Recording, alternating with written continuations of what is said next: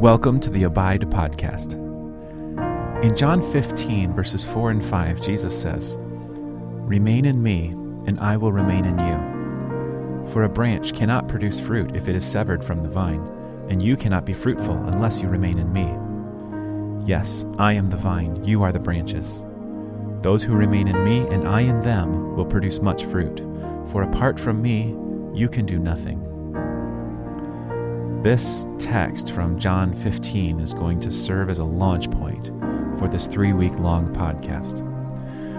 We are launching in December in maybe the craziest and busiest month of the entire year, and it's quite frankly a time when we don't usually think we have the time or mental energy to devote to things like prayer and contemplation.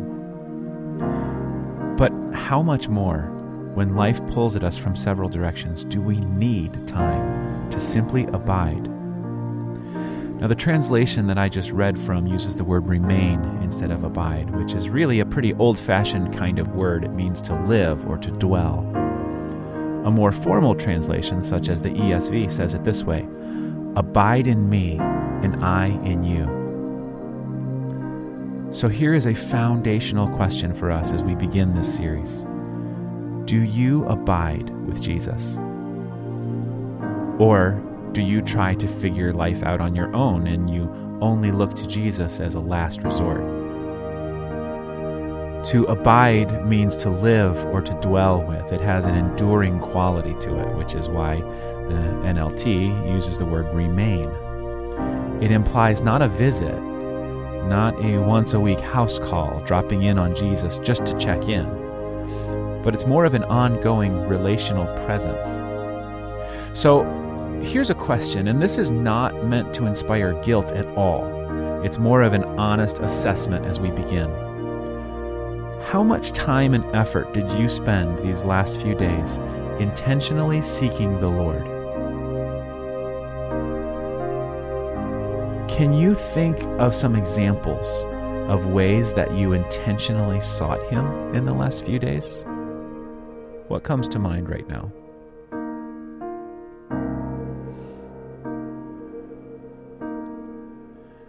Maybe you had a prayer time.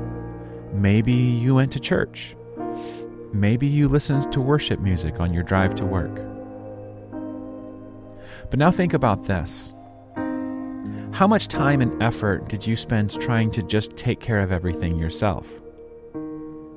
Can you think of a specific example of a time recently when you made decisions or made your own plans without seeking God?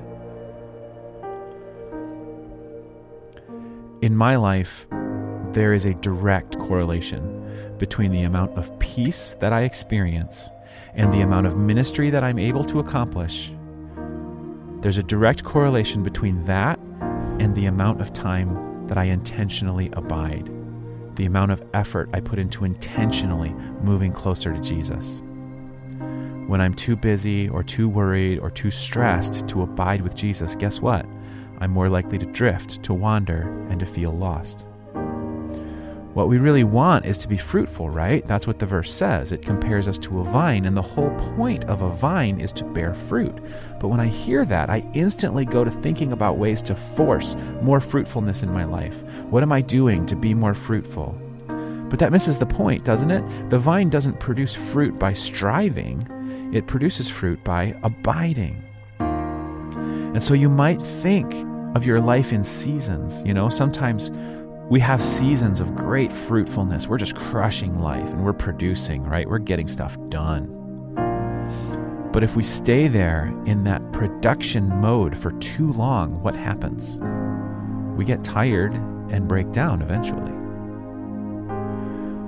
Or you might be in a season that's not a lot of fruitfulness. You can't point to a lot of things that are getting done, but are you spending time growing in the Word and growing closer to Jesus and becoming who He wants you to be? That's abiding. So here is the secret that Jesus laid down for us here in John 15. If you want to be fruitful, if you want to produce, if you want to accomplish significant things, here's how you do it. Abide. Abide. What does abide mean to you? Think about your life. Think about your schedule for the next few days. How and when will you make time to abide?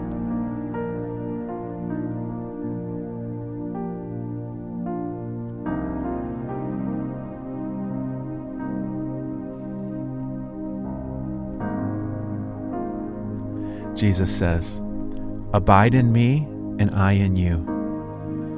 As the branch cannot bear fruit by itself unless it abides in the vine, neither can you unless you abide in me.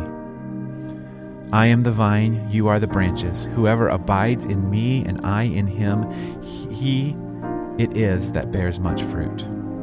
For apart from me, you can do nothing." Take a few moments to ask him to lead you to be still in his presence and to abide with him today.